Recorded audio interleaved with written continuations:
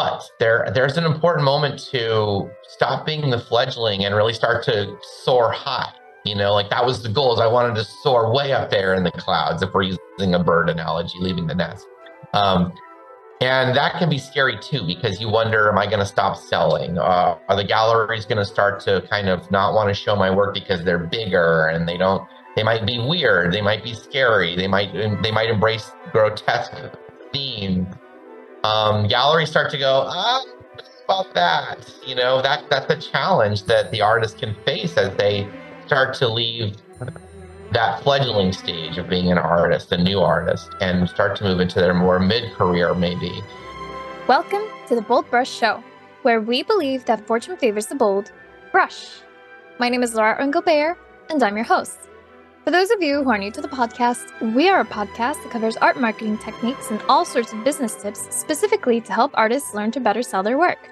We interview artists at all stages of their careers, as well as others who are in careers tied to the art world in order to hear their advice and insights. For today's episode, we sat down with Noah Buchanan, a large-scale realist narrative painter with a deep love for the old masters, Carl Jung and Joseph Campbell. We discuss his personal hero's journey as an artist, the importance of looking within and to your past to rediscover your voice as an artist, why storytelling not only helps connect you with your buyers, but also with a piece of humanity, and the challenges that many realist painters face in the business side of art. Finally, we discuss the Big Stories exhibition that Noah helped curate, as well as his online classes and workshops. Well, welcome, Noah, to the Bold Brush Show. How are you today?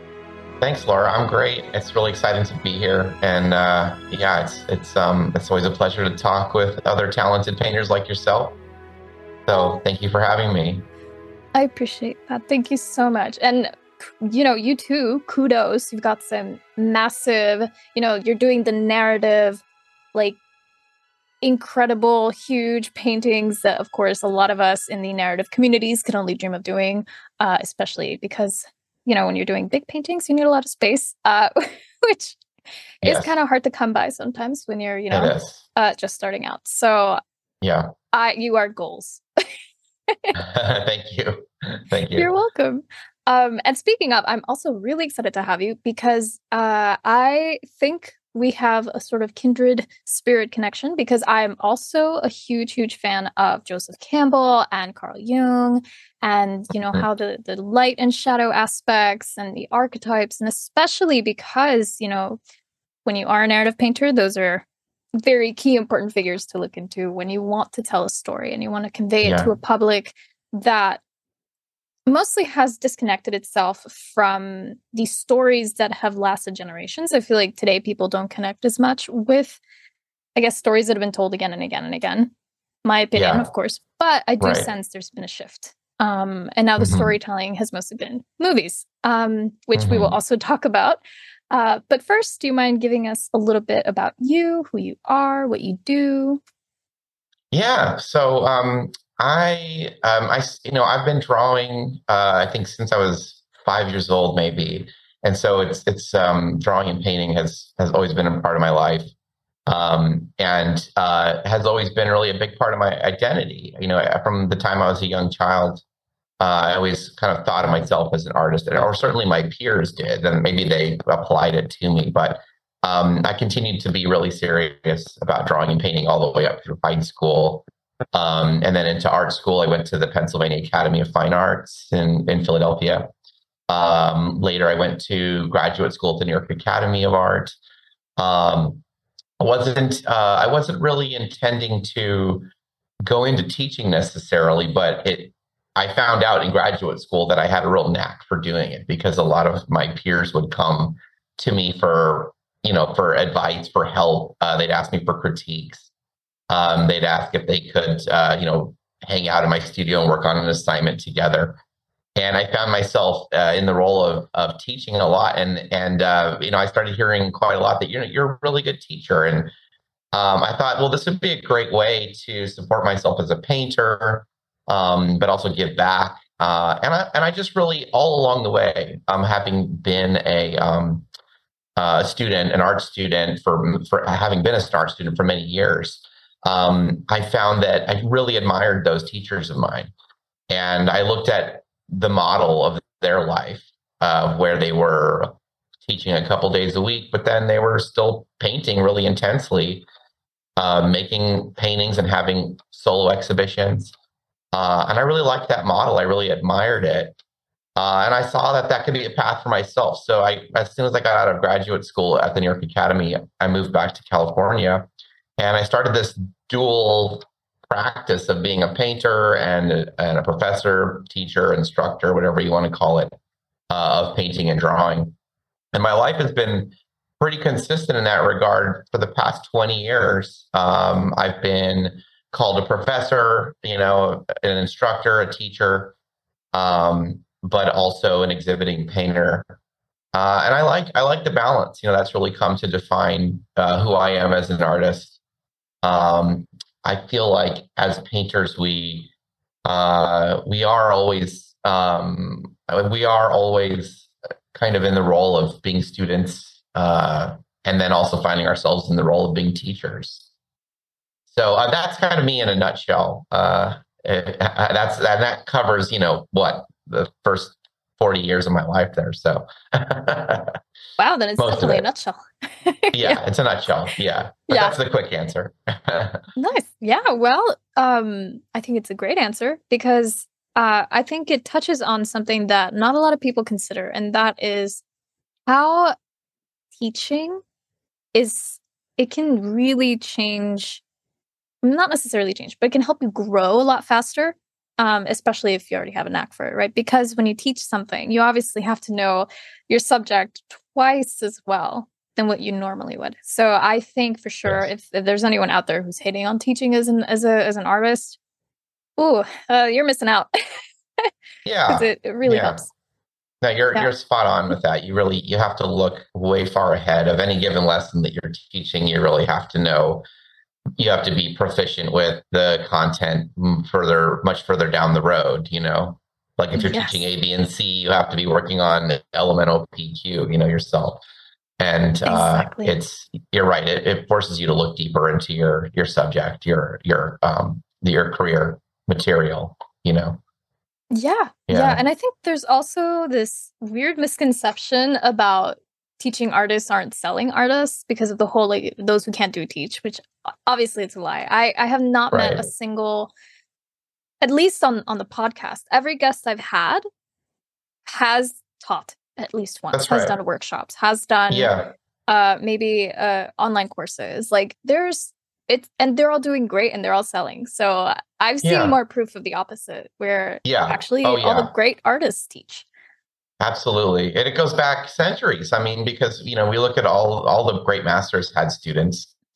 In many cases, we're aware of who their students are and who they became. You could look at the Italian Renaissance when you had Andrea del Sarto brought in Pontormo, Pontormo brought in Bronzino. So, I mean, these are major names. It's not like they were students that were just forgotten. But I mean, even looking at some of the greatest figure painters now, like Odd Nerdrum, who's very much in has a big role in teaching in his own way, and of course is a legend as a painter himself. So Yes, it goes on and on. I think all of my favorite painters have or have had students. Yeah, so absolutely. I feel good about it. I do the same way. I go around talking to fledgling artists coming out of art school, and especially if they're about to obtain a master's degree, I say, put that degree to work for you, and let it create a salary that will support your painting career. Yeah, I Yeah. think it's really wise. Yeah. And Yeah, even if, even for an artist that for example like me who came out of an atelier, not necessarily like a college, there are still schools that will take in, oh yeah, a yeah, teacher who yeah, maybe doesn't have a master's degree. Just that's putting it out right. there for anyone who's listening who's like, "Oh no, I can't do it." It's like, "No, yes, you can. You can." Yes, you can. Um Yeah, I agree. yeah. Um and in your nutshell, by the way, which is funny, I was actually going to ask you what your hero's journey was as an artist, but Yeah. if you want to say that, it's when you started painting at 5, then we could say it's that. Yeah, well, I think the hero's journey for me started I was thinking about that, and I feel like it somewhere around the age of 16, I a lot of things started falling into place for me. I mean, when things about identity and who I was and who people saw me as, I think that a lot of the artwork I was making as a teenager, they had themes to do with they were themes that had to do with searching, uh, going on a journey, finding some lost secret, and of course I'm just making these works as a kid, so they weren't like great artworks or anything, but they meant a lot to me at the time. And I think that going through that phase of just, who is my identity, learning that it is to be an artist. And of course that's just the beginning of the journey. It continued on and on, the act of finding oneself through the pathway of being an artist. And that includes not just how you're looked at in the world by your immediate peers and friends and family, and then later, bigger audiences of people, but it also includes what your work is about. And that's I think for every artist, maybe that is the biggest aspect of their hero's journey is there's all these years of trials and tribulation that have to do with learning skill and technique to do the kind of work you want to do. But then once you have that, the big question, the big minotaur in the labyrinth that's facing you is, what do I paint? What's my subject matter? What are my themes? What am I saying through my artwork? I mean, that is a shadow, a monster. It's a dark inner,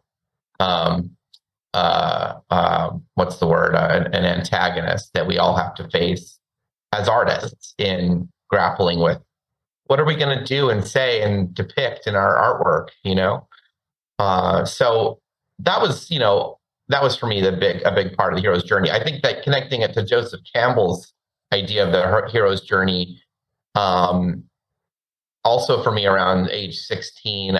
Well, even going back further, I mean, I had grown up with Star Wars from when it first came out.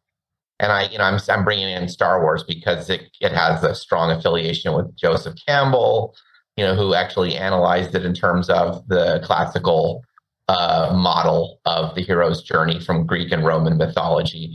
I grew up with Star Wars. I was born in 1976. So, I mean, my first memories were looking at the myth of Star Wars, and it stayed really strong with me, the whole idea of the mythos of Star Wars, and appealed to me as a little kid, as a teenager, and I still love it, But I think when I was a teenager, I started to I realized that one of the reasons why Star Wars appealed to me so much, even starting at a little tiny toddler age, were the themes of the hero's journey, and I really wanted I wanted the flavor of that, in a broader sense, to inhabit my work. Even if I wasn't cognizant of that when I was 16, but I became more so as I went through college, and I realized that it wasn't just this childhood interest in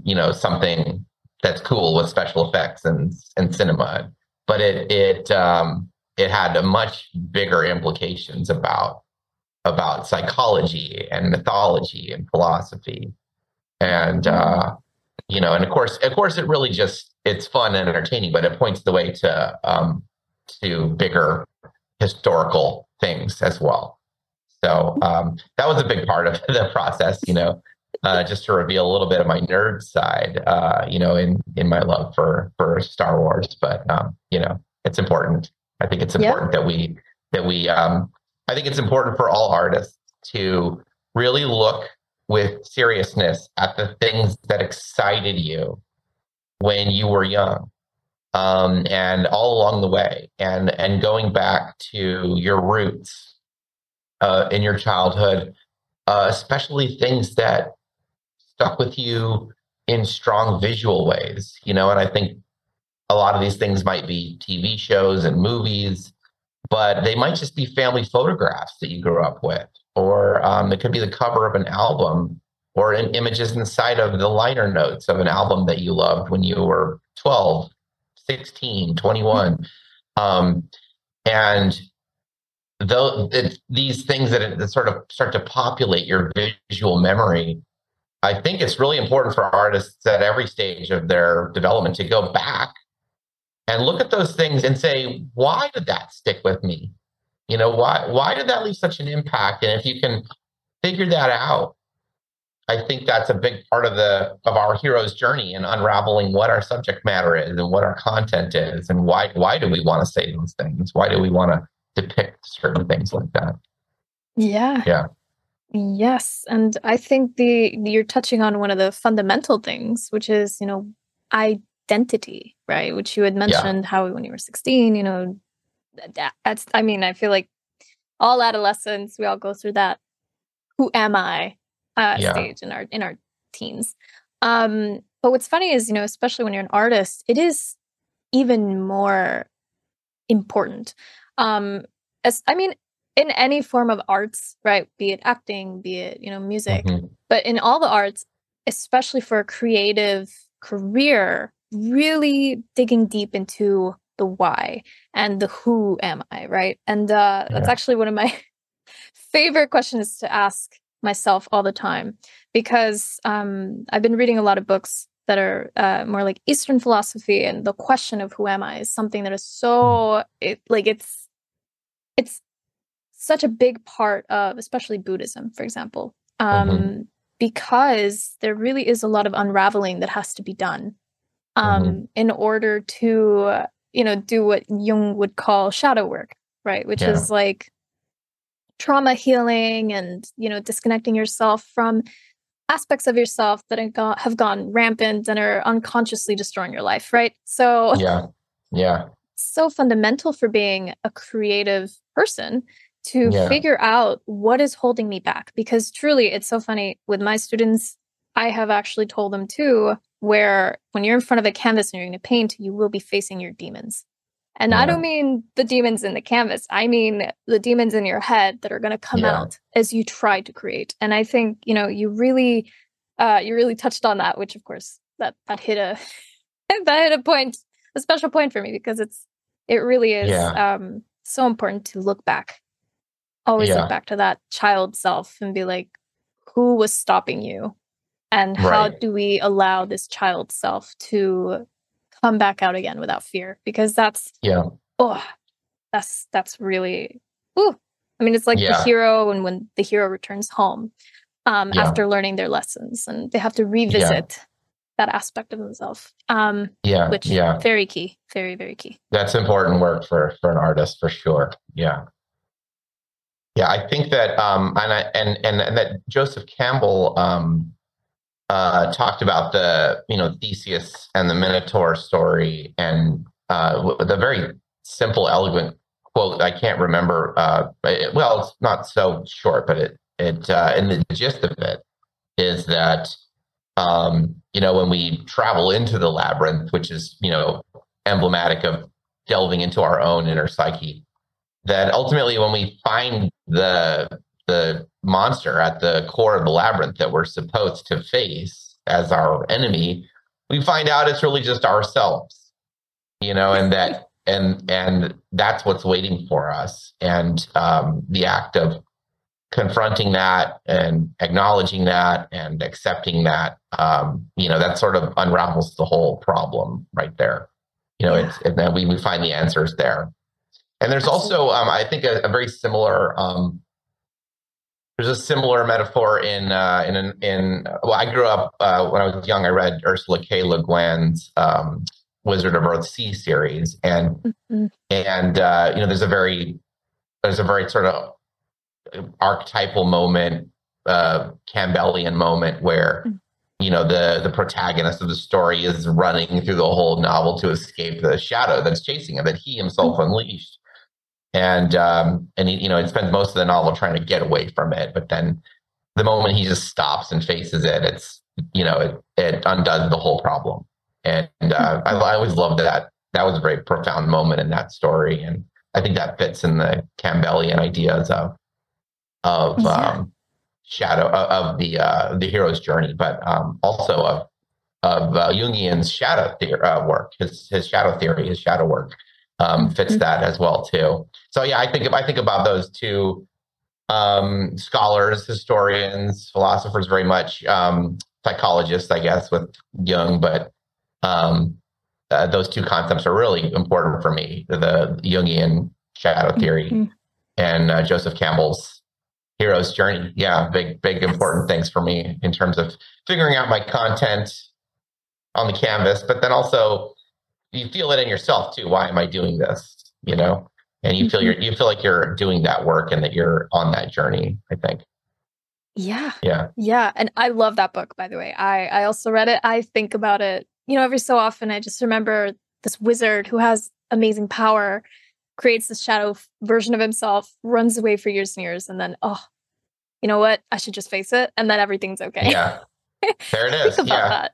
Yeah, I think about that Yeah. a lot. It's Um, so important. Yeah. it is, yeah. And then to nerd out just a little bit, there is actually another movie that also talks about, or there is that self-identification of the protagonist and the real enemy, which is obviously himself, or seeing the truth behind who they really are. And that is actually in the Never-Ending Story. I don't know if you watched Mm. it, Oh yeah. where Atreyu, he's going through the snow and the ice, and he sees a mirror, and he Mhm. actually sees the truth in the mirror, which is that he is actually a character in a book.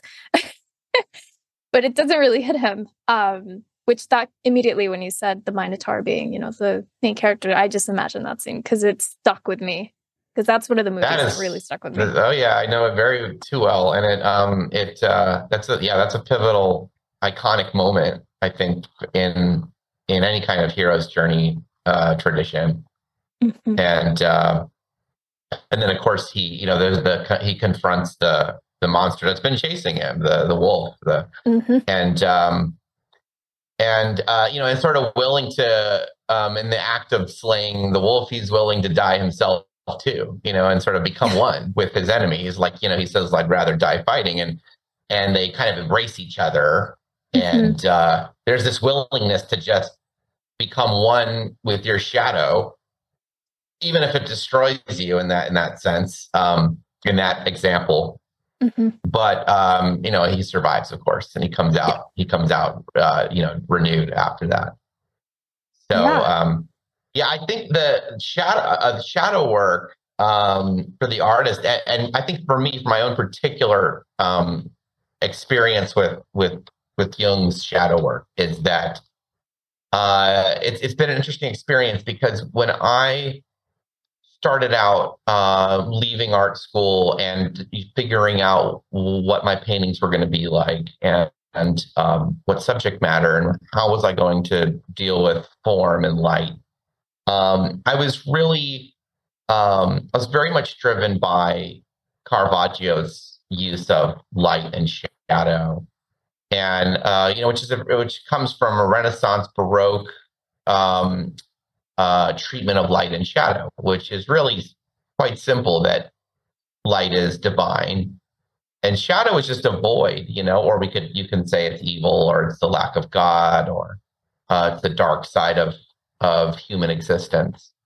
And so a lot of my paintings, and even still to this day, I think I try to work with that Caravaggesque understanding of light and shadow, where everything good and interesting is in the light, the colors in the light, the detail, the form, um, the thicker, more robust paint is in the light. And then the shadows are all the opposite. They're the void, they're earth tone, so lacking in color. They're transparent. They're thinner areas of the painting. I love that. But then more recently, as I've thought more about what Jung has to say about the shadow and what does that mean for artists. Um, and I mean, the gist of Jung's shadow principle is that the more we look into our shadows, we find really important lessons for ourselves, to learn about ourselves. And I thought, what does that mean about me as a painter if I'm only looking at what's in the light?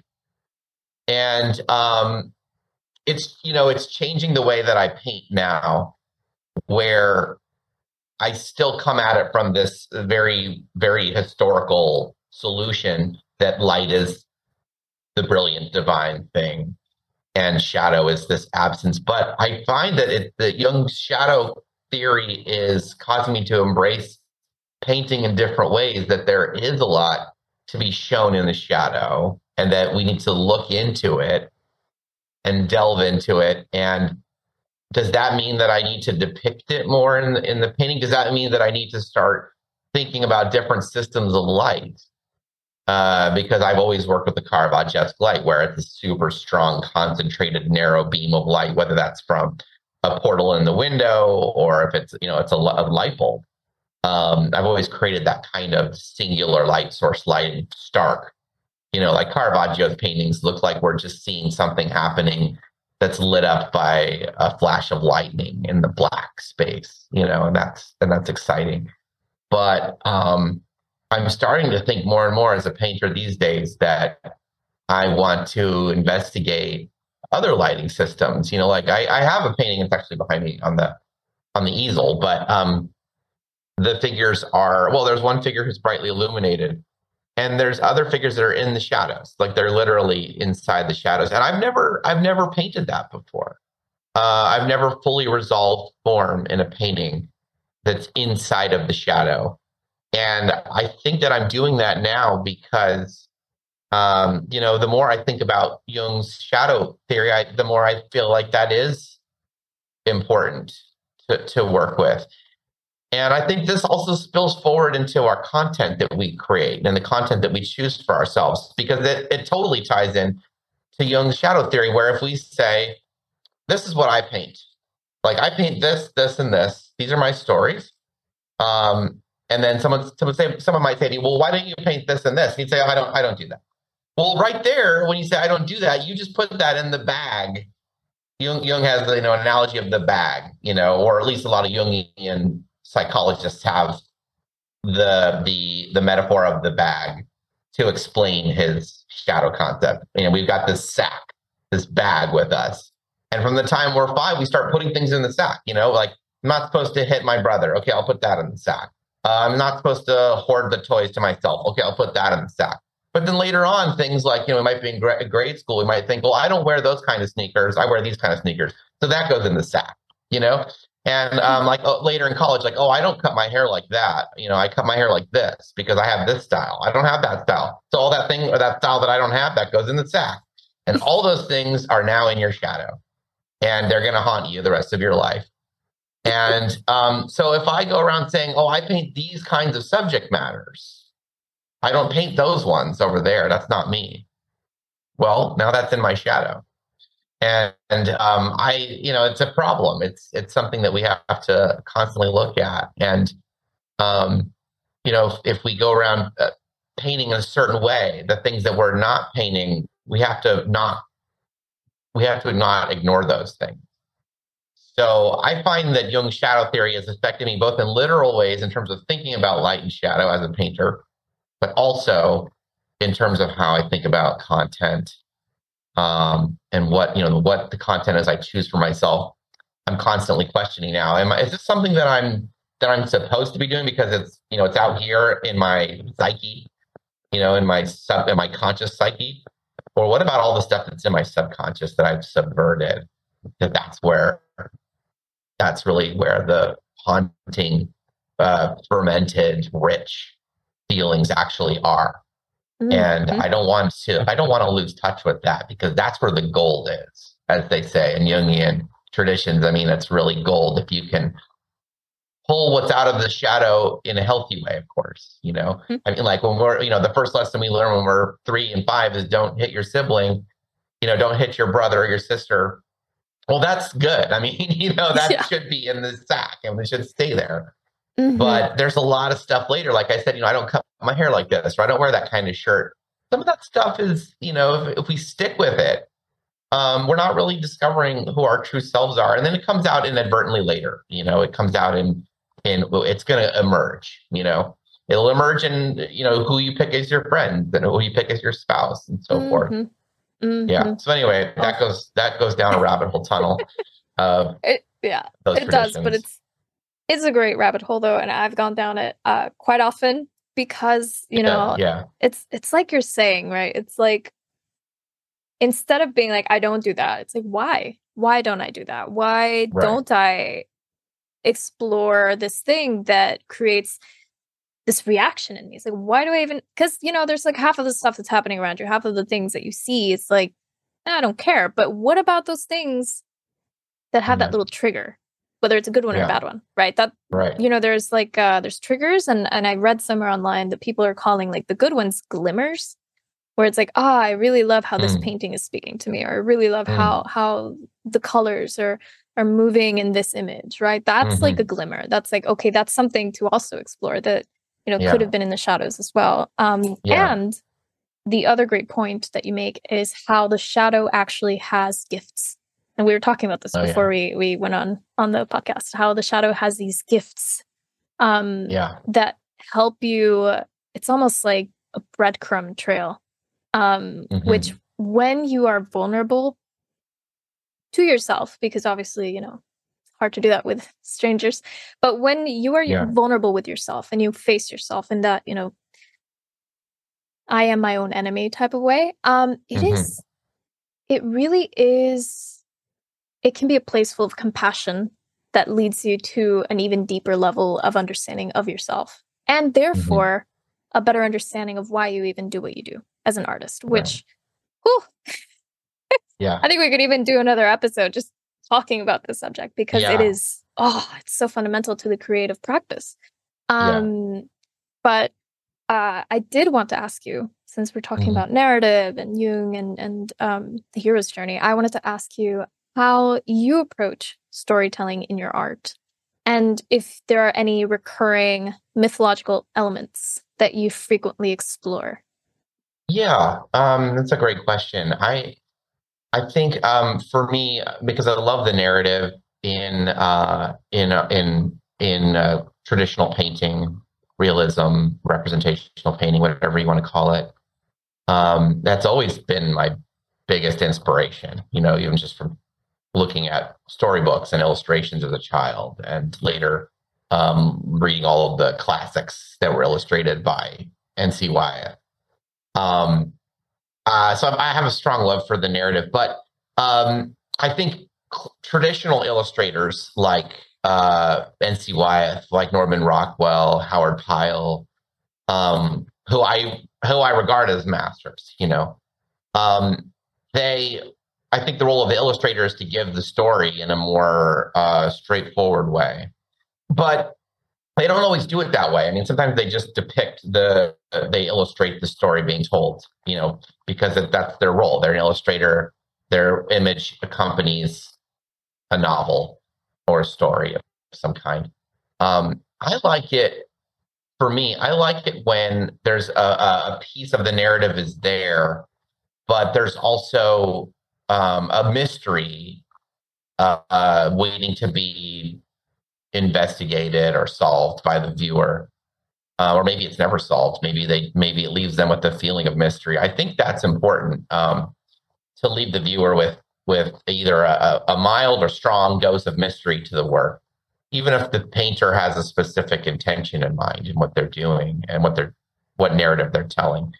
Um, that's where my interest in narrative artwork falls. I think a lot about dreams and how dreams are narratives of types, but dreams are fascinating narratives because they can take a sudden left turn, or they can have multiple outcomes, or the narrative can change, but and yet still feel cohesive with its initial story. I mean, dreams can be wild and crazy, and a lot of people discount them, but I think a lot of artists look at their dreams very seriously.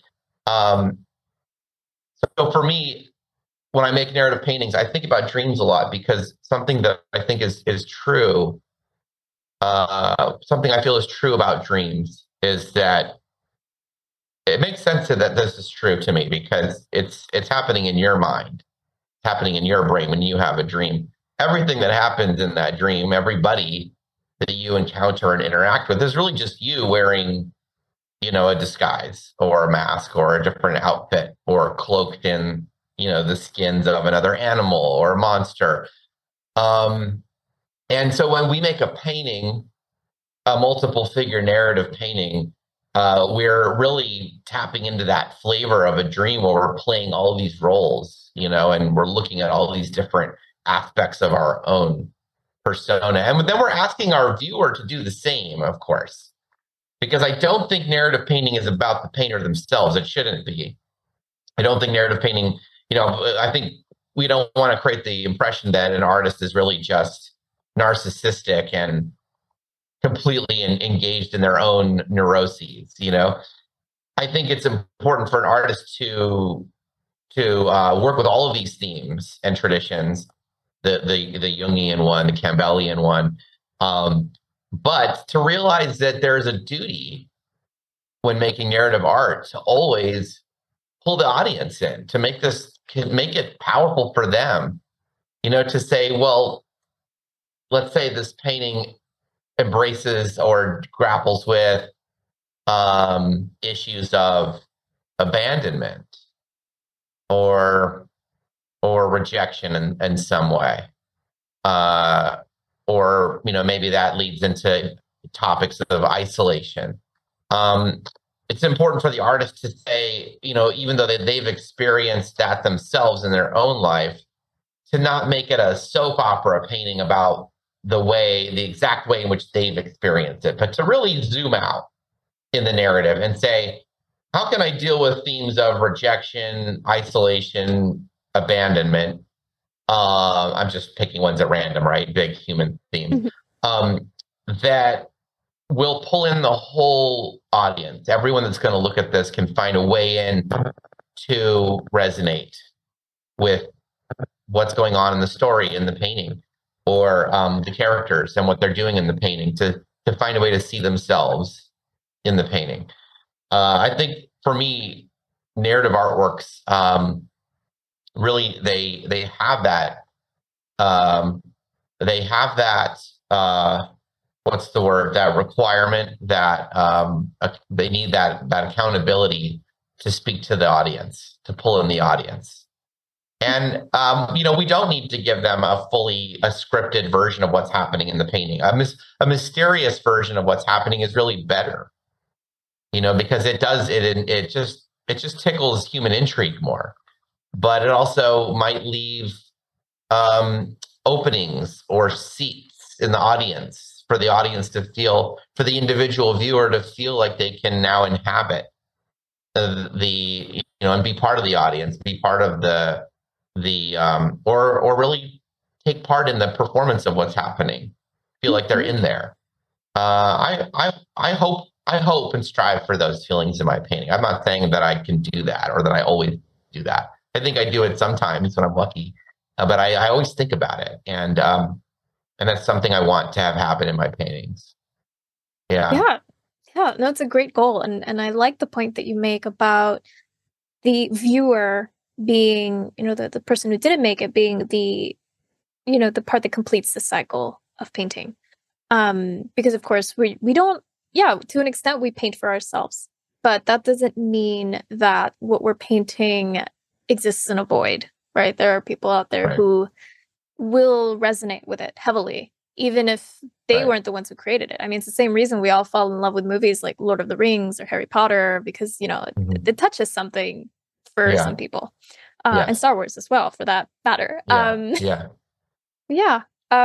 I really wanted to know too, in your personal hero's journey, what was it like for you to go from student to full-fledged, artist living from their work? What was that like? And do you have any advice for someone looking to do the same? Yeah, sure. That's a good question. And I hear it a lot, because especially from art students leaving school, the big question is, how am I going to, all kinds of things. How am I going to support myself? How am I going to get my work out there? That's a big one. Yep. And of course, what we've been talking about, what should I paint? Sometimes that is a big question for somebody. They've acquired all this skill in their training, and then what do they paint? And And sometimes there's not a lot of room in there for variation to paint and be unique, and stand out from your peers in a special way. So for me, I left graduate school and I started to teach right away, and the income that brought in really bought me time in the studio to start to explore. And not all of it is very glorious. Like I'll say, my first years out of grad school, I really wanted to secure a gallery and to have a relationship with the gallery and to have the gallery like me and be in support of my work. And so I found that what was sort of safe and sanctioned by a lot of galleries was to paint still life. And I don't think there's any shame in painting still life at all. And I honestly, I love painting still life, and I did so for many years. And I think I'm really good at it. I did a lot of still life when I first got out of graduate school. So I'm getting into the answer here. And I would show those in galleries, and they would sell. I think that painting still life for a gallery is a great way to really push yourself in your skills, your chops, the technical aspects of your painting, because you can try out all kinds of subject matter. I mean, of course, you start with bowls of fruit, but you might find yourself painting really challenging things, like a big tangle of branches or something, or drapery that's, knotted and tangled and convoluted with other things wrapped up in it. And you could really challenge yourself with all the different kinds of subject matter that can be painted, and test yourself in that regard. And of course, you have a lot of time and space and privacy to do that when you paint still life. You can take all the time you want to sit in front of that still life table, and no one's looking over your shoulder. There's no model waiting to take a break or to be paid and so forth. So still life was a good friend of mine. As an early painter. And I think that ended up spilling out into painting interiors, painting hallways and rooms and looking through doorways into kitchens with beautiful light and space. And there's a wonderful tradition of interiors where there are no figures, and yet they're full of mood and feeling, and they really test the painter's ability to paint light and space and perspective and atmosphere. I did a lot of interiors, and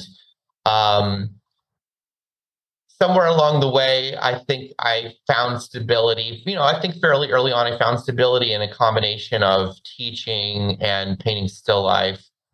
I will say that I knew that the whole time I was really pleasing the gallery. I showed with John Pence Gallery in San Francisco for 14 years, and John was a wonderful dealer.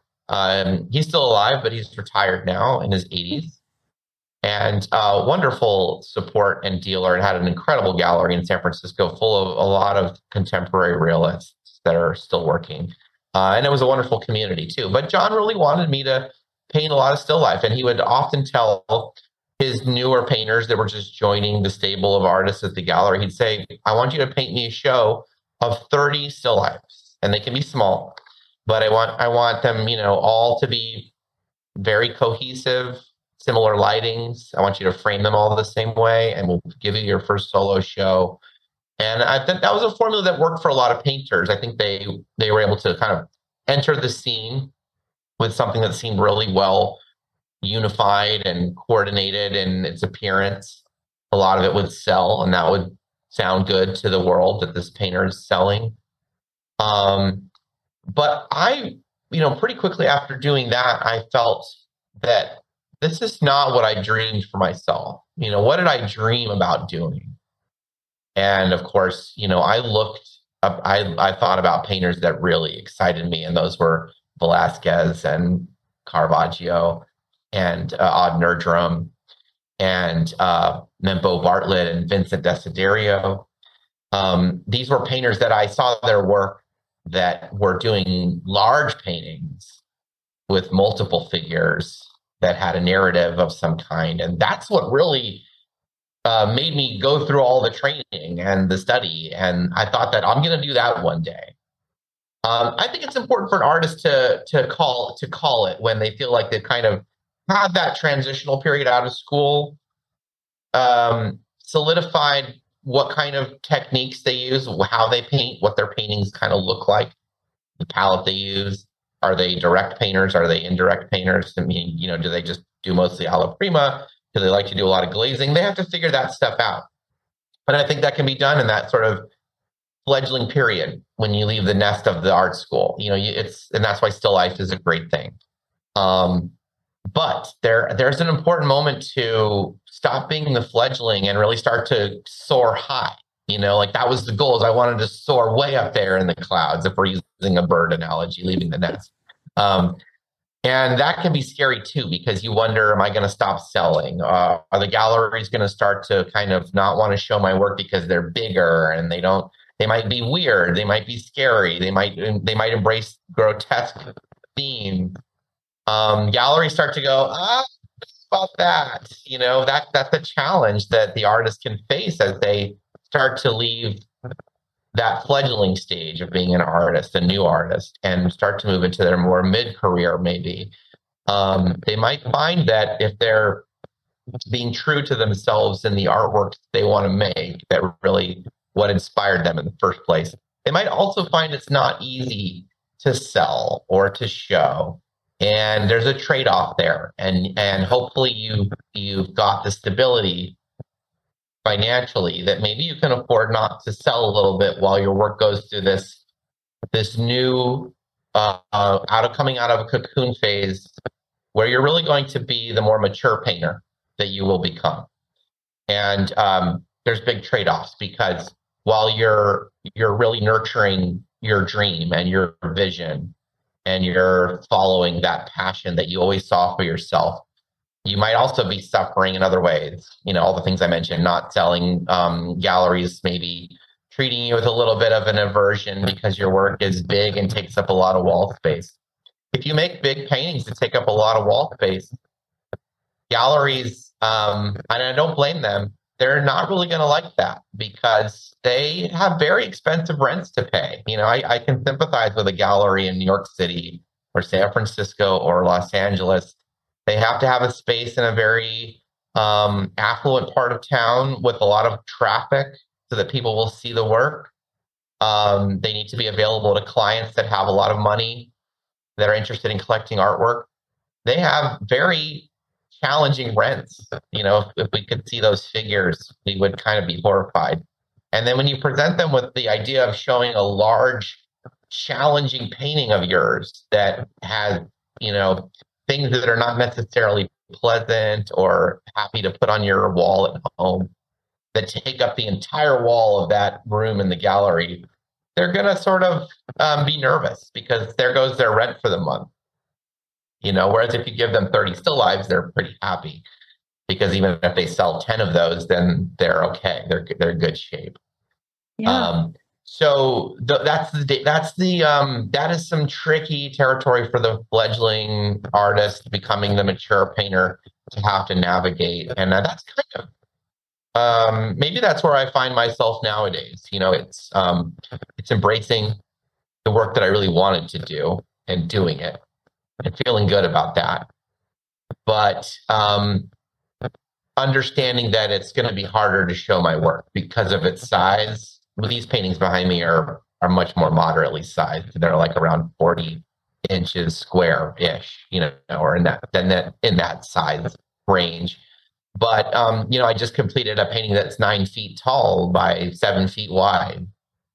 And that's hard to exhibit, and it's also hard to find a home for it. Even if I found the past couple paintings I've done that have been that scale, a lot of people do want them, but the reality is they can't fit them in their houses, apartments, or even if they can, this has been a real heartbreaker. Even if they can fit them in their apartments, if let's say you have an affluent collector in New York City who wants to own your large painting and they can fit it in their apartment, they live in, an older pre-war Upper East Side apartment in Manhattan, and there actually is no freight elevator, and the stairwells up into the building are tiny, and they can barely fit their couches up into their buildings.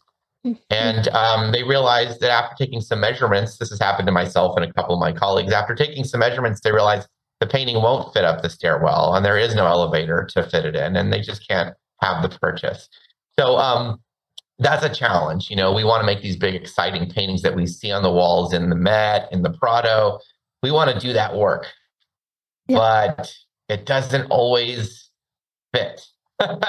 No. Very simply fit. It doesn't fit. A very close friend of mine and a painter I admire just did a really large painting in New York, and she had a buyer for it.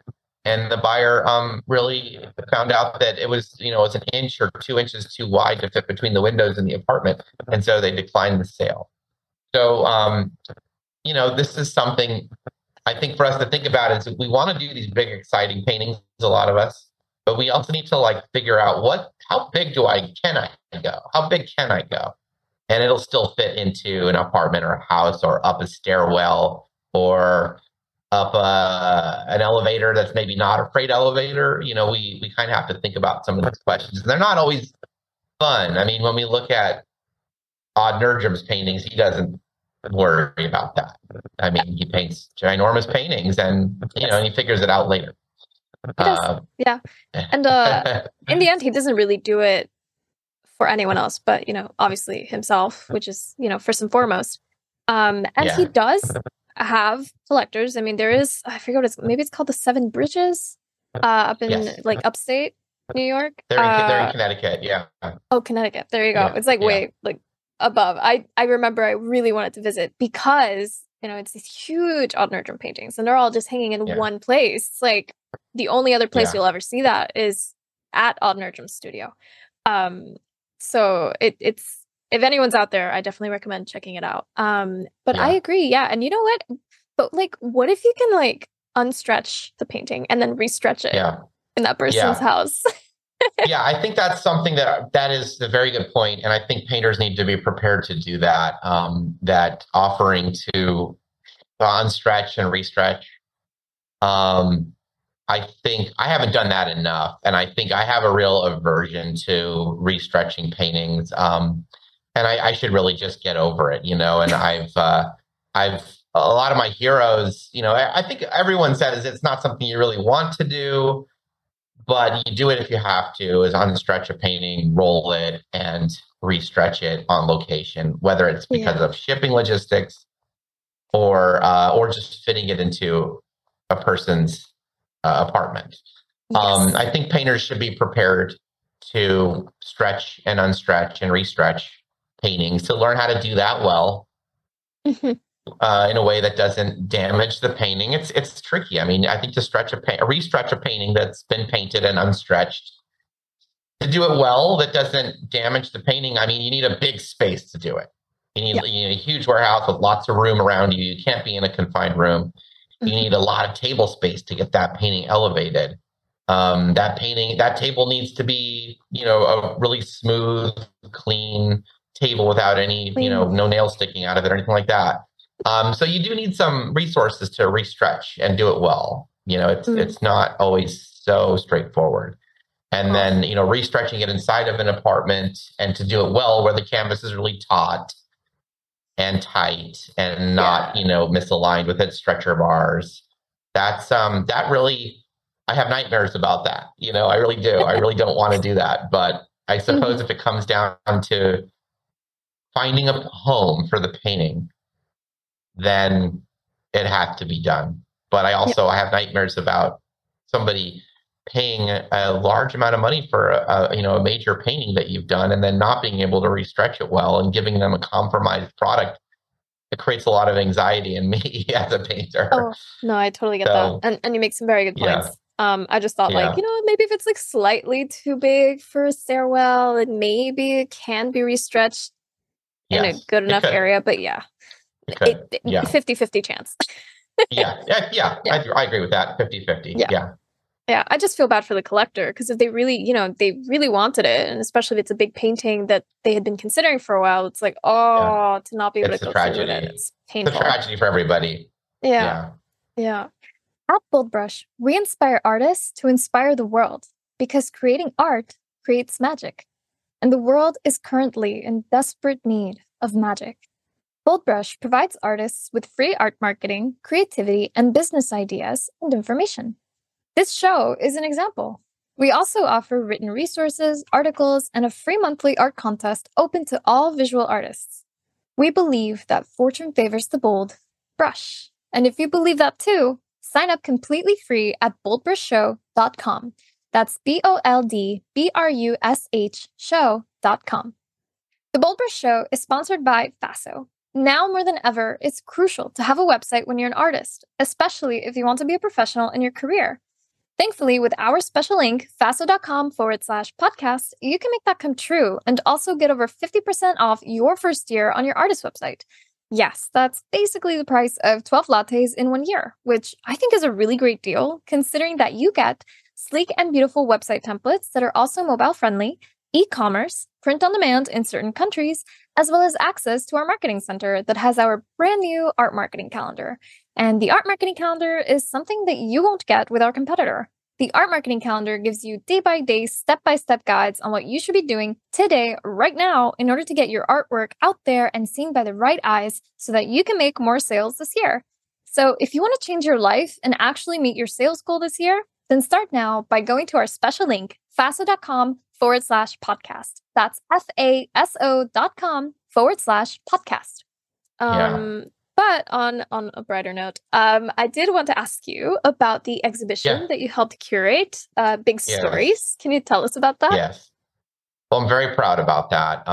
Big Stories is it's a big dream come true. Really, it's an exhibition of multi painter exhibition of 18 different painters that I helped co-curate alongside my colleagues and friends, Carl Dobsky, who's a wonderfully impressive painter, and Carl and I went to grad school together in New York. And we also worked with Bo Bartlett is a co-curator as well. And Big Stories started out actually 6 or 7 years back, and I found emails going all the way back to 2017, in which Carl and I discussed the challenges of making big multi-figure narrative paintings and where do we exhibit them, and wouldn't it be nice if there was a show or an exhibition that celebrated this kind of work where we could bring the whole community together of artists that are working in this tradition, and everyone gets to show together in a big show. And it sounded like a fantasy at first. Pretty quickly, we felt that we should approach Bo Bartlett because he was a mutual hero of both mine and Carl's. And of course, Bo had a major tradition in his own work of working in this tradition, this historical practice of large multi-figure paintings. He also had a center in Columbus, Georgia, where he grew up, called the Bo Bartlett Center, which was a really top-notch exhibition space, a huge space for exhibiting painting shows. And so we sought out Bo for his guidance on curating a show because we had never done it before. And, Bo is 20 years our senior, and he's been a very successful painter. And of course, the Bo Bartlett Center we thought would be supportive to staging this exhibition. So Bo was immediately very supportive and interested in joining us as a curator and interested in staging the exhibition at the Bo Bartlett Center. And for the next a couple of years, this was back in 2017 and 2018 when Bo joined us as a curator. For the next several years, we talked about artists that we would like to have in the show and what paintings we would like to have in the show by them. And it took a lot of work to not only approach the painters and get them to commit to being in the show, In many cases, several of the artists wanted to make new paintings for the show. And so they needed a lot of time to make a large, impressive work that was exhibition worthy. They needed a big heads up to do that. Um, and and just a lot of time in dealing with the logistics of loaning paintings that were either owned by a collection, like the Seven Bridges Foundation that you mentioned, or the Stephen Bennett collection. A lot of negotiating with them on what paintings would be loaned and what the agreement was. We learned that curating is it's a lot of logistical work, in Mhm. working with independent um, owners of paintings and collections and museums. One case we owned a painting by Amy Sherrill from the Baltimore Museum of Art. We loaned several paintings from the Seven Bridges Foundation, and I mentioned the Stephen Bennett collection. We loaned paintings from Black Art in America, which is a foundation that supports Black artists in Atlanta, Georgia. So it was a lot of logistical work. Fortunately, we had the support of the staff from the Bo Bartlett Center, including the director at the Bo Bartlett Center, Michael McFalls, and his staff. They were incredibly instrumental in helping us make big stories a reality. So after 6 years of planning and logistical work and loan forms and corresponding with artists, we finally were able to put together this world class exhibition, and it opened up at the Bo Bartlett Center in early October, and it's still up now. We're in fall 2023 as we're talking, and so the show is still up there now, and it's going to run through December 16th of 2023, and then we're all very excited because it's going to travel. The show will travel to the New York Academy of Art and will be exhibited there from January 26th through March 3rd, 2024. So the opening reception is going to be January 26th, which is a Friday, at the New York Academy of Art in Manhattan. So all the work is getting ready soon. We've got a couple more weeks here, but it's getting ready to travel. And the exhibit will open up in New York, and we'll all go out for it. There's going to be an artist panel discussion. Um, we've talked about Odd Nerdrum a couple times in our conversation here. We have one of his paintings in the show. We tried to fill up the show with a lot of our heroes, Odd being one of them, Bo Bartlett and Vincent Desiderio being others. Margaret Boland is a hero, and she has a painting in the show. And a lot of contemporary heroes too, like Zoe Frank and Michelle Dahl and Aaliyah Chapin. So a lot of fantastic realists, both from the older generation, the mid generation, the newer generation. It's very exciting to get all of us together and to promote work of this nature again. To say, hey, this is something that should be done, and it's an exciting way to be an artist, to make paintings in this tradition, and we should, if it's something that calls to you as an artist, which I think if you're a figurative realist, it probably does, because you've looked at a lot of painters and been inspired by a lot of painters who paint in that tradition, and from Rembrandt to Caravaggio to Velázquez to Rubens. These are all probably painters that you've looked at and admired, and they work in these big, large scale traditions with lots of figures and a narrative going on. It probably is something that calls to you if you find yourself in that category, and it's something that you should strive for. And it's not always easy. There's a lot of constraints, like finding a studio space to do that in, finding a place that will exhibit the work, but it should be done nonetheless, I think.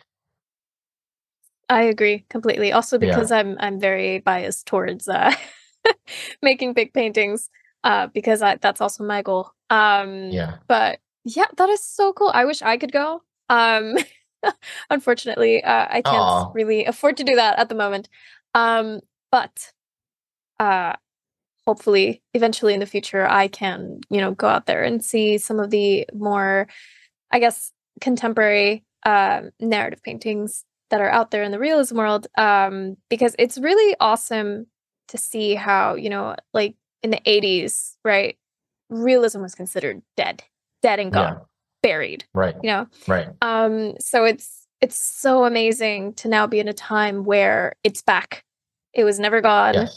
All of these incredible people who, lived through the 20th century, who were able to, hold on so tight to this information on, painting in the traditional sense, because it was, oh my God, I've heard so many horror stories about how we have lost certain information, right? But what we were able to hold on to, now it's coming back, and it's so inspiring. Right. So I'm happy that, really... you decided to make this exhibition happen, because that's, thank you. It's such a testament to this rebirth. It's been a dream come true to have this show become a reality, and also to get to be a part of it. I mean, I have a painting in the show. Carl Dobsky has a painting in the show, and of course, Bo Bartlett has a painting in the show with the three curators. We want to be a part of it too, so we curated ourselves in to get to be in that company. Like you said, it realism, traditional figuration, using the figure in a classical manner, as you said, it really dwindled down to just a handful of practitioners through those mid-century years, the 60s, 70s, 80s. There were barely any still doing it. And then certainly they were pushed way into the shadows, and they weren't given any attention by art critics and so forth. So, but they maintained the practice, and it's this kind of slowly came back up out of the subconsciousness of the collective subconsciousness of art. It's bubbled its way back to the surface. And, that's why I named Bo Bartlett and Vincent Desiderio.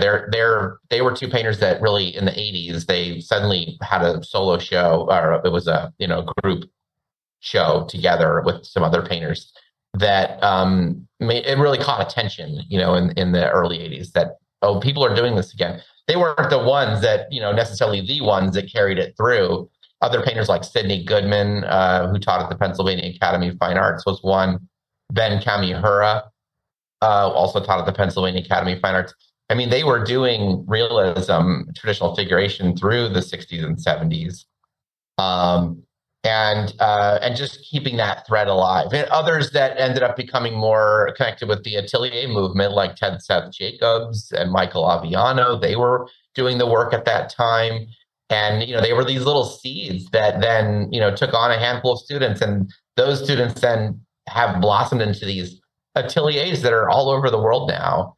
And using traditional classical methods of drawing and painting, it suddenly becoming available for artists everywhere. Because what was never lost was an interest in seeing artwork of that nature. I mean, you would go to the museums and the galleries, and it wouldn't really be available. And the cool people, the hip people, they were fine with it. But the general world was going around saying, why don't people paint like the old masters anymore? And when I go to the museum, that's what I want to see. And so they would go to the museum, and they would, they would be fulfilled in that way. But they were wondering, the world was wondering what happened to the realists, and why doesn't anybody work in that manner anymore? And it's suddenly your generation, especially. It's really surprising how technically skilled. I think thanks to the availability of atelierism. Incredibly skilled and just impressive. You've all become, and I said earlier when we were just warming up, talking before the interview, that that I think it's important for artists of my generation and older to keep our eyes on you guys, because we don't want to fall out of touch, and we don't want to lose the connection to the new and what's happening now, and staying relevant, and making sure that our work is connected to it in some way. I think it's important that we don't just closet ourselves and say, I'm only going to think about what my teachers did and what they told me. That's important too. But also to look at the younger generations to see what's happening um, and keep a connection with it, keep our eye on it, and learn from it. I learn a lot from it. I think thanks to social media, I'm able to see what a lot of new fledgling realists are doing, and it pushes me. I see really good things, impressive things, things that make me realize I still have to keep pushing myself, and that's exciting. It keeps you energized and alive, and still trying to pull more out of yourself, to be better, to strive harder. That's what the younger generation can provide for artists that are in their mid-career, like myself. Yeah. So, yeah, thanks to you guys and all that you're doing, and how you're keeping us inspired and motivated. Yeah, and thanks to you guys too for, holding the torch and continuing that legacy of narrative multifigural painting. Because again, when I was in high school, I thought no one does that. I want to do that, but no one does that until I found out that ateliers existed by chance. Because I met someone who happened to study in my high school, and he had studied in an atelier, and I was like, hold on, wait, what? Like he had already graduated and stuff, and I was just a kid. So when I was like, wait a minute, people still paint like that? You're kidding. Right. Like I was so mind blown and excited because I was taking art history, and I was just like, I want to paint like Rubens. I want to paint like all of these, old dead dudes that like, why don't we do that anymore? So it's good to know that there are living people who do it. So it really is inspiring also for my generation. So it's a back and forth thing. Yeah, exactly. But and for women too, because when you look at art history, it's mostly loaded full of, like you said, dead white dudes. And and there are some women like Artemisia Gentileschi and Vigie Lebrun, and it gets better as you go into the 19th century, like Rosa Bonheur and Cecilia Beau and Mary Cassatt is like, but when you go back into the Renaissance and the Baroque, not so much. I mean, we kind of only have like Artemisia. But I think that some of the most impressive realists now are women. And, some of my favorite realists like Mamaia Gurpide and Colleen Barry, blow me away. And I constantly look at their work and find inspiration in it. So that's exciting too, to bring women into the whole tradition of it, and not just like in a token way, like, oh, we got to have the women. It's like, no, you guys are really becoming the heavy hitters. And I really mean that, and so that's really important because it's much better. Everything's much better when it's balanced with all of us. Absolutely. Yeah. Also because, there's like the rite of passage that women go through that men don't, and vice versa.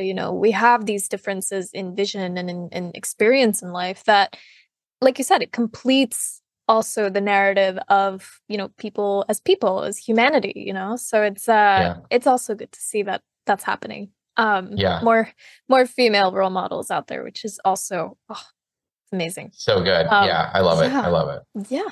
And then I did want to ask you, because, of course, on this podcast, we do touch upon marketing. And something that I find fascinating is that not a lot of people, not a lot of people really realize that a lot of marketing is actually narrative. When you're selling something, you're not just selling the thing, you're selling a story, you're selling like the entire experience of whatever it is that you're selling, right? In this case, painting. How do you use narrative when it comes to marketing your work? That's an interesting question. I haven't thought about that before. I think that I try to identify myself as a narrative artist, as a narrative painter, and the works, the descriptions of the shows, and the descriptions of the works within the shows tend to discuss that as really tying into a tradition, tying into a history of this practice. and identifying myself as a classical narrative figurative artist that is using painting techniques that come from the traditions of certain figureheads in art history, like Caravaggio, like Rembrandt, and so forth. I think, just in descriptions of shows, I think that it would be limited to that in how I describe the paintings in the show.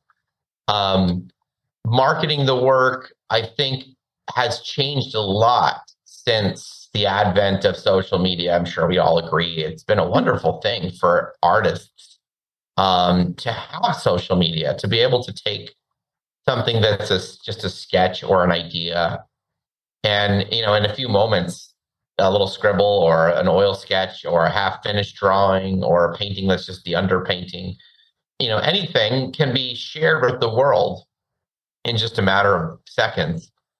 And the fulfillment, the satisfaction that we get from that, I think is so major, because I remember years where we couldn't market ourselves that way, to say, this is what I'm doing. I'm an artist who's working right now in this moment on my easel. This is what it looks like. Here I am painting, or this is what I'm struggling with. And to just share that with the world. Before the advent of social media, artists felt, I think, very lonely and isolated. And often there was this metaphor of the artist chained to their easel that was shared around a lot. I'd hear painters, realists especially, say they felt chained to the easel in a lonely, windowless room somewhere, because they couldn't afford to have a studio. So they'd be in their basement and just painting a still life, and the hours and hours that went into it. And you would sit there and paint, trying to finish this painting, because you knew that that would be where you'd get to actually see the world again, is putting the painting out there in a gallery or in a show. And so you were kind of waiting for that moment to get the fulfillment, the reward of your craft, to get to share what you've done with the world. And it was very frustrating to say, well, this painting's not going to be done for months. No one's going to know about it unless they happen to visit my studio. And even after it's finished, it'll be months before it's exhibited. And you really had to wait for the gallery to market it. Well, now you can market it yourself, because we all have Instagram accounts and other social media as well. Instantaneously, you get to share the making of it, the stages of it, and the unveiling of it when it's done. And I think the artists don't feel so lonely anymore in their marketing. They also don't feel beholden to a gallery to manage the marketing, or even the necessity to have a really strong website. I mean, that's imperative, I think, to have the strong website. But the access to social media changes the marketing quite a bit, because you can make any post, you can turn any post into, it could just be about sharing the work, but it could also be that this is what I do in the workshop that I'm teaching this summer. Or it could be that, I'm having a studio sale this summer of all the drawings that I've been doing as studies for my next big painting. Here they are. And, I'm going to begin selling them next week. And so it's instantaneous marketing that I think it puts a lot of power back in the hands of the artist. And it's that instantaneousness of it feels very powerful, that I can just be drawing on the easel or painting on the wall over here and decide, oh, I better market my show coming up next month. And I don't have to wait for the gallery to do it. I can do it myself. Yeah. That's been a wonderful thing. On the downside of that, I often worry that we've put so much power into the hands of social media. Like, one day I realized that if something went wrong with my social media, like if a hacker got a hold of my social media account and disabled it, or made it so that, because I've heard this has happened to a lot of painters that I know, a hacker has gained access to their social media account and basically destroyed it, and they had to start over. Well, I mean, we all know that building the following on Instagram that is a mountain to climb. And it takes a lot of work and a lot of time. And if suddenly you were to just lose access to that, apropos of your question about marketing, I feel like suddenly your ability to self-market is completely cut off. And that worries me, so I do as much as I can to bolster the security of my social media accounts, because I can't afford to have it lost or corrupted in any way. I need to constantly have control over it. And I use it all the time, not only to market my work or my exhibitions, either solo exhibitions or the exhibitions that I've curated, but also to market workshops and classes that I'm teaching. So it's so important. So I see it. I know it's less probable. It's less likely that you'll lose your Instagram account to a hacker, but it is possible, and it does happen occasionally. So I think it is a concern that we need to think about. Absolutely. Yeah. And it's happened to a few of my friends as well. And it's always a challenge for them to get it back, if they even get it back, because that's the other part. Yeah. I mean, I've seen people start over. Yeah. That's good. I do have, like at least two of the people I know who have their account hacked, they were able to somehow get it back. But this is why two-factor authorization is so important, and all of these things. Don't click any links that anyone sends you. Don't trust that ever. Yeah. It's usually probably like just a way to steal your data. Yeah. Right. So guys, don't tap any links, please. Don't tap anything from strange people. Don't even talk to people sending you weird requests about NFTs. I don't know. NFTs. Yeah. I constantly have to delete those. Oh yeah, I get those too. But yes, this is very important. But speaking of challenges, what challenges have you faced, when it comes to the business side of, selling your work and all of that business aspect? And how have you overcome those challenges? Great question. I noticed when I was an art student, as I'm sure many of us noticed, that if you take a trip to Chelsea, Manhattan, the Chelsea neighborhood of Manhattan, where all the world's top galleries are. So it's the heart of the art market. You'll notice very quickly, the style and the trends of the work that is largely promoted and shown and reviewed in the art market today. And, there's a very narrow spot for traditional classical painters, figurative painters that work in more traditional themes, narrative themes. There's a very narrow slot, number of seats available at the table for artists working in that manner. And I noticed that very early on as a young person, that most of the artwork that was being favored by the art world was really conceptual artwork, artwork that falls in the categories of installations, assemblages, found objects, performance art, multimedia artworks that involve installations and videos and performance.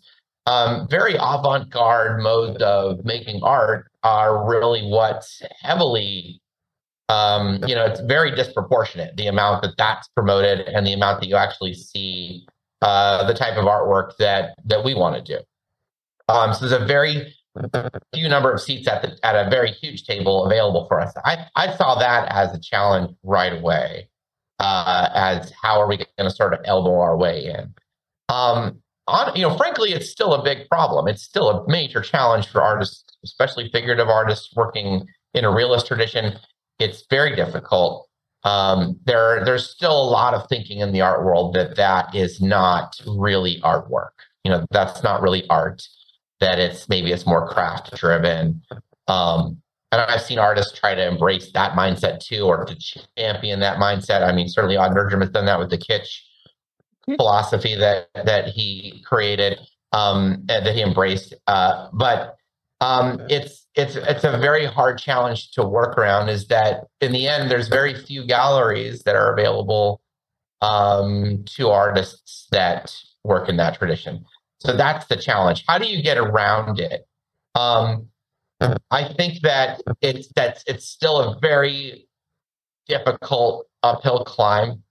I have found that even the most avant-garde galleries, when you look at their roster, their stable of artists, They might show artwork all over the spectrum of what artists do, from performance to video to installations, to abstract painting. But then they usually like to have one painter, two or three painters, maybe in a stable of like 50 artists that do paint representationally with figurative subject matter. So I think that's something for artists to look carefully at, is that don't assume that these top tier galleries in places like Chelsea, London, Berlin, Copenhagen, don't assume that they are that they're closed off to representational figurative painters. It's very likely that they would like to have a painter of that ilk in their roster. And you might be the only one. You might not be surrounded by your colleagues and peers, but you will find yourself in a top tier cutting edge gallery that does make the rounds to these world fairs and will take your work and show it in Miami and New York and Chicago and Seattle and Los Angeles, and you get to be part of the art world, and you might experience some exciting sales that way. And I think that's an important thing for artists to look at, is don't necessarily write off galleries as, oh, they're that, they just show that, they're not going to want to show what I do. Going back to my own personal challenges as a painter, I find that that my own flavor of figurative realism, the flavor that comes out of my brush, my own singular brush, tends to be not classical enough for classical venues. Galleries that really promote and champion academic painting, I find that I'm on the outside of that. At the same time, my artwork is not avant-garde enough, to be in forums like, Juxtapose magazine or Hyperallergenic, where there are realist painters that are working and getting a lot of attention, and they're working in very contemporary, hip modes of painting, and the subject matter is very contemporary, very cutting edge. I find that I'm not in that community, or my work doesn't really fit in that spectrum either. So I fall in this strange middle that it's hard to to find yourself at home in any given gallery. So I'm fortunate that I have two galleries that I show with that seem to support what I do.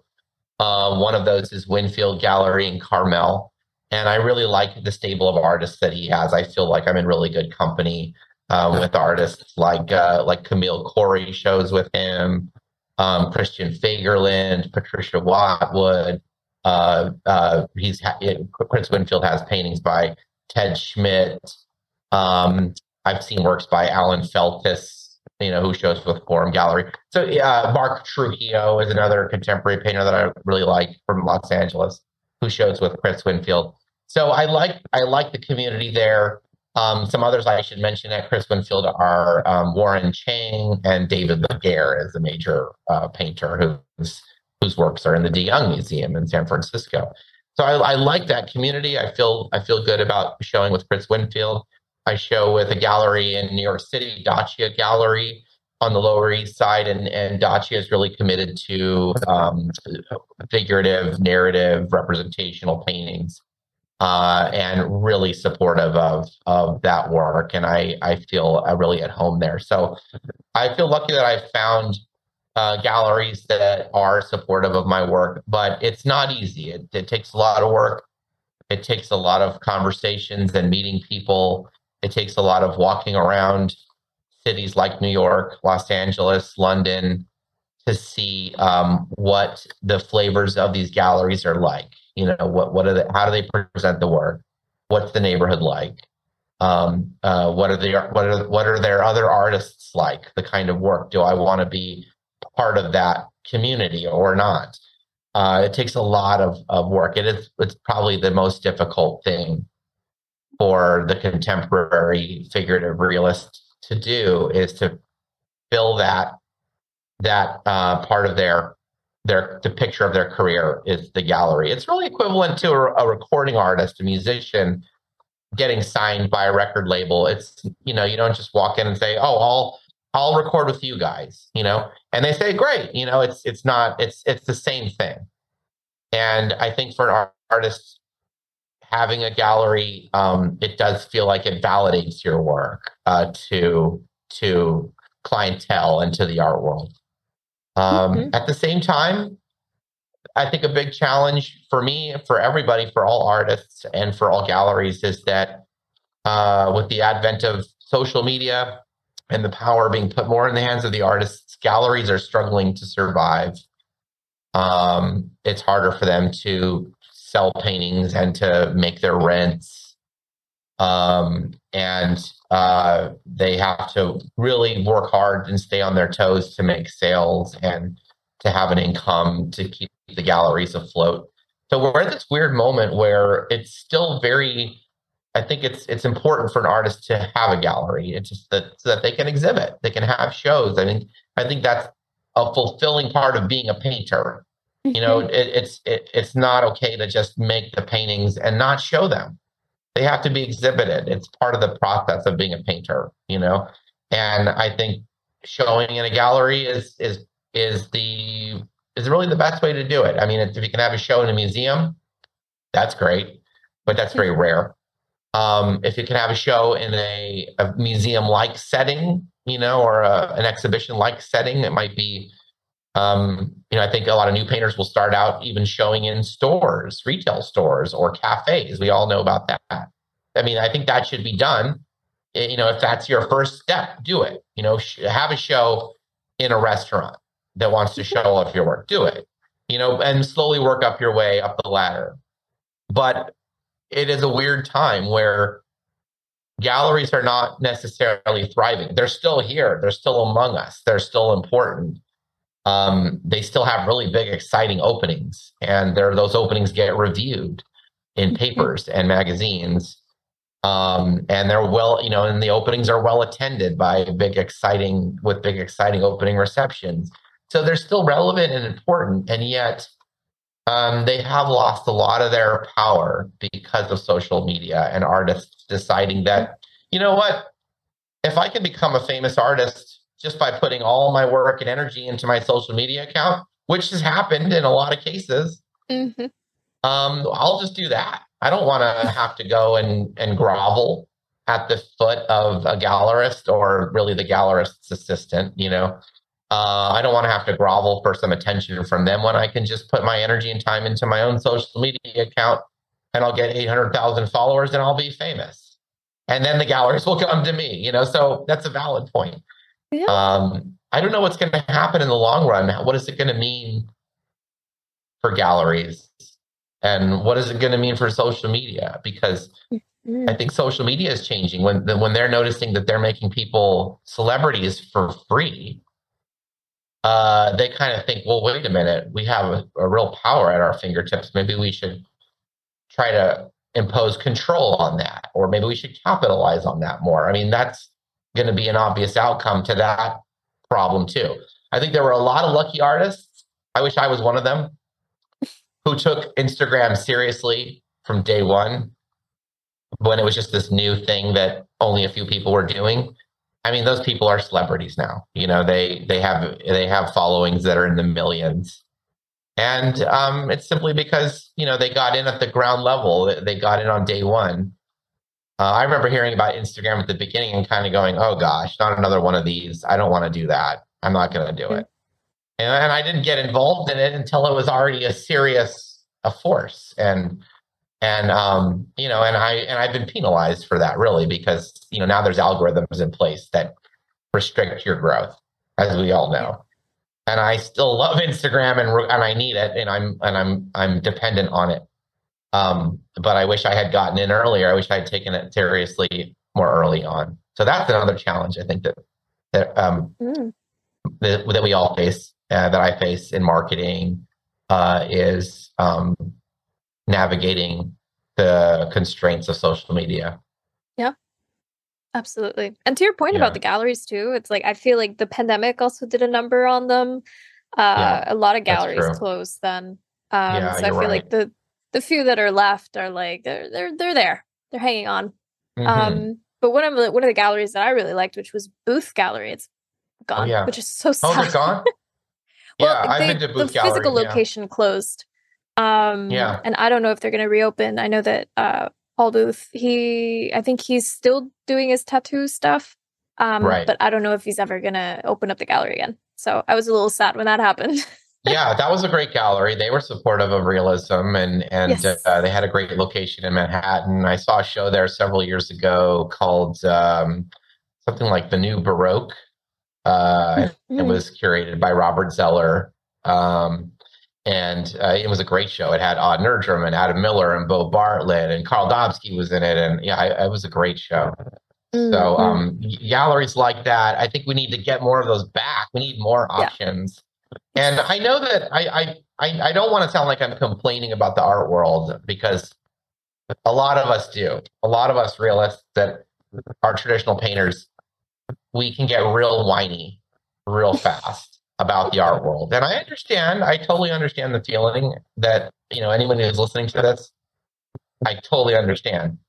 But it is a way to sort of be shut down and excluded real fast. If you sort of make that your whole MO and your identity that you're complaining about the art world, that's like the fastest way to definitely be excluded. I think that it's important to embrace everything that's going on in the art world, to look at it, take it seriously. Just because it's not oil paint on canvas, it might be a video installation. It still has themes and topics and psychology and philosophy. And we should all be looking at that and thinking about it and not writing it off or discounting Mhm. it as that's not real art.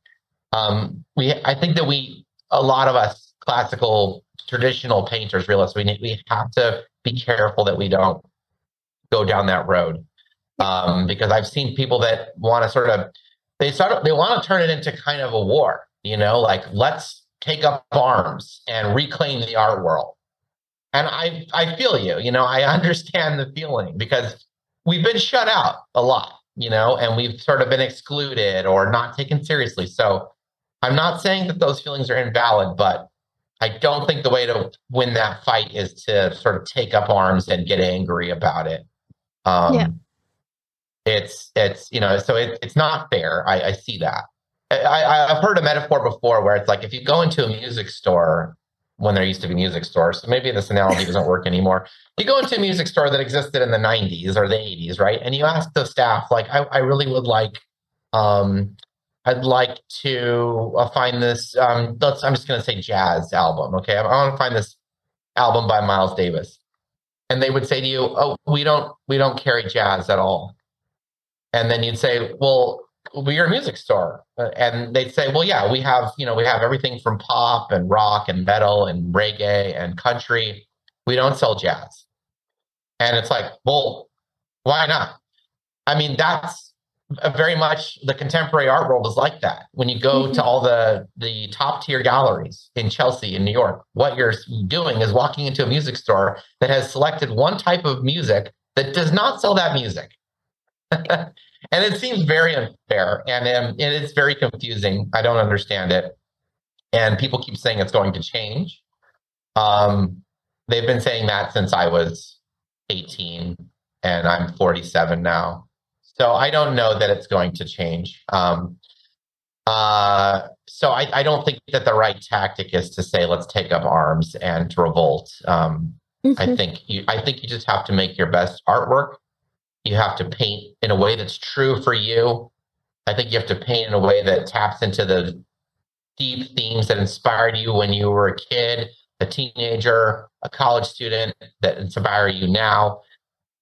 Like, be honest with yourself, paint that subject matter, make sure that you're passionate about it, do your best work, get it out there as much as you can, elbow your way in to the room, even if it's in a community that doesn't really understand what you're doing, but get yourself a voice at the table, and it's hard, but it takes work, but it can be done.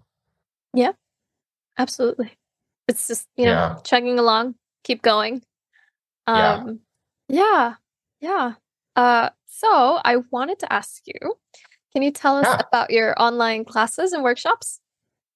Yeah, I've got a lot of online workshops and classes and in-person ones too, not just online. In terms of marketing these days, I find it's hard. I feel like the audience might be confused because I promote this workshop and then this in-person class and then this online workshop, and they always need promotions and marketing and advertising, and I feel like I worry sometimes that audiences are, they don't know what particular workshop I'm promoting, but I've got a number of them going on. I think just at random, listing randomly. Every summer, I teach an in-person figure painting workshop. That's a 6-day workshop in San Francisco, and this year is going to be from June 3rd to June 8th. And it's in a large studio in San Francisco with a model. And we paint all day long from life, working with indirect painting techniques, meaning that simply that there's an underpainting followed by various full color painting techniques on top. So that's that workshop in a nutshell. Another class that I'm teaching online, which is live online, is for the New York Academy of Art. And that will be offered every semester for 6 class meetings in a row. So it'll be on Saturdays, and it's a figure drawing class. So it's a class I call Figure Drawing, Concept, and Perception. And simply that when we draw the figure, when we work with figurative subject matter, a big part of what we're doing is concept driven, things like understanding proportion, anatomy, or conceptualizing the figure as a series of volumes and masses. But then a big part of what we're doing is learning to treat our eye like a lens and how to interpret light and light behavior on form and how to achieve realist qualities in our drawings and paintings. So we're doing the artist, the figurative realist is really kind of doing both at the same time.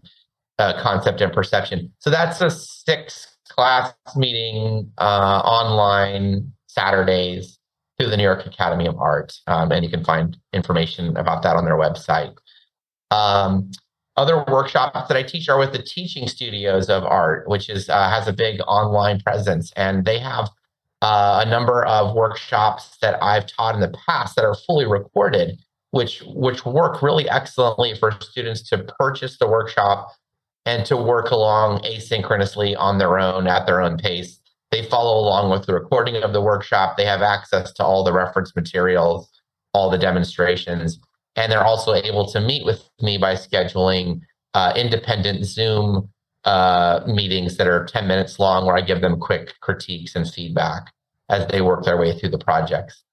And also with Teaching Studios of Art, every year I usually do about 2 or 3 online live workshops of different topics. So we have another one of those that I'll be advertising for March, which should be full color portrait painting using a full extended palette.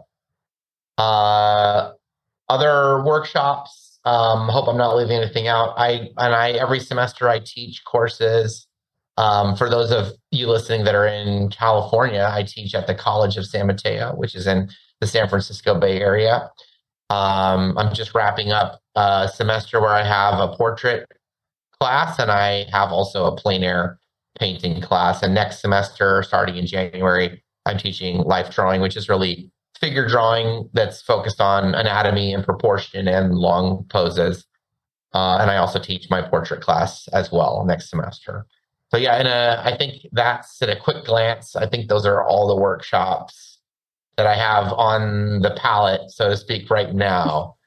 Yeah, I probably left one out, but I think that's the gist of it. They're all available on my workshops page on my website. If you go to my website and find workshops, you'll see everything that I'm offering and everything that I have offered in the past, and you can get a full picture of my offerings that way. Yeah, absolutely. Speaking of, what's your website? My website is www.noahbuchananart. noah.com. So it's my name with art at the end of it. And it's a wonderful website. I love it. It's by Fazo and Bold Brush. And I think it's an excellent website. And I've been encouraging a lot of people to check out their offerings. And I've never been happier with a website before. So Yeah. I'm really proud of it. So please visit. Yes. And also your Instagram? My Instagram is at noah.buchanan. So there's just a dot between my first and last name. But please come take a look and follow if you can. Yeah. Awesome. Well, thank you so much, Noah, for the engaging and Laura. wonderful conversation. This has been great. Yeah, no, it's been great to meet you, and I'm Yeah, following you you too. now, and I love your work, and this has been a great conversation. I really appreciate your interest. Thank you. I love and your I work hope too. that, And thank you. of course.